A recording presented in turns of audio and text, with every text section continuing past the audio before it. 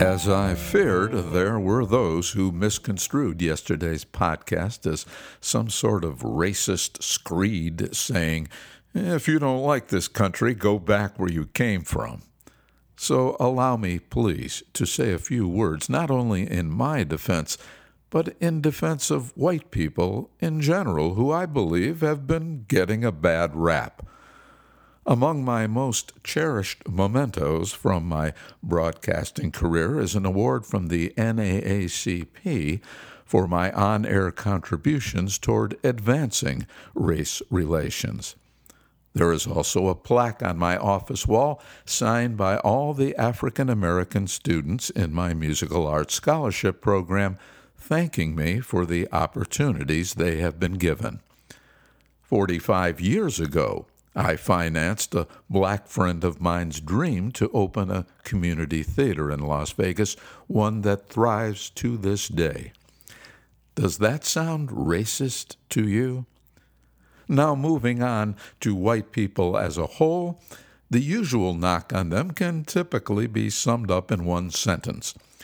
Europeans came to this continent, stole the land from the quote-unquote Indians, and built this country on the backs of African slaves. The latter part is only true of the early 1800s agriculture in the South. The Industrial Revolution of the North was accomplished without slave labor. Yes, sadly, many of our founding fathers owned slaves. But if you study history, while there were certainly black heroes in the quest for equality, such as Frederick Douglass, Harriet Tubman, and Martin Luther King, emancipation and integration would never have happened without the courageous commitment of forward-thinking white people who often literally risked their lives for their higher ideals. For example, in my lifetime, Jackie Robinson was glorified, and deservedly so, for blazing the trail to integrate baseball. But only because the white Branch Rickey made that decision and took the heat for his stand. As for Native Americans, certainly the government's handling of so-called Indian affairs has been shameful. But would you rather the great United States had never been established?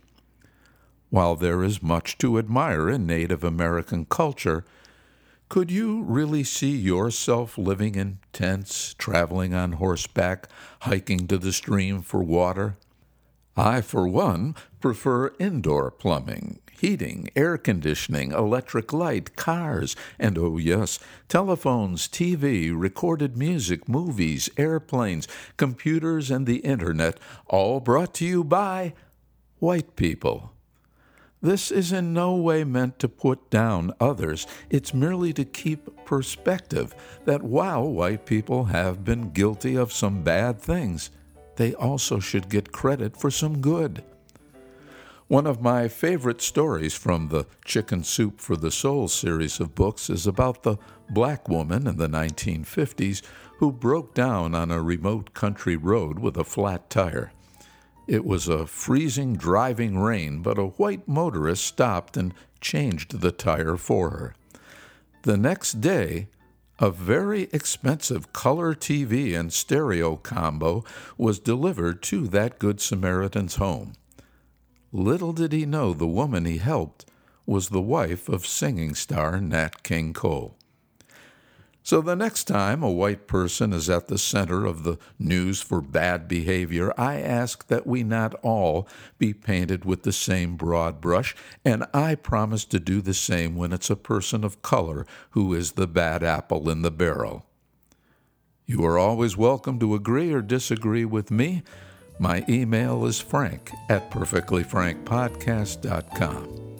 And I will be reading those emails on my weekend feedback editions Saturday and Sunday. You could win $100 if I read yours and it is chosen as our email of the month. Again, my address, frank@perfectlyfrankpodcast.com. Until tomorrow.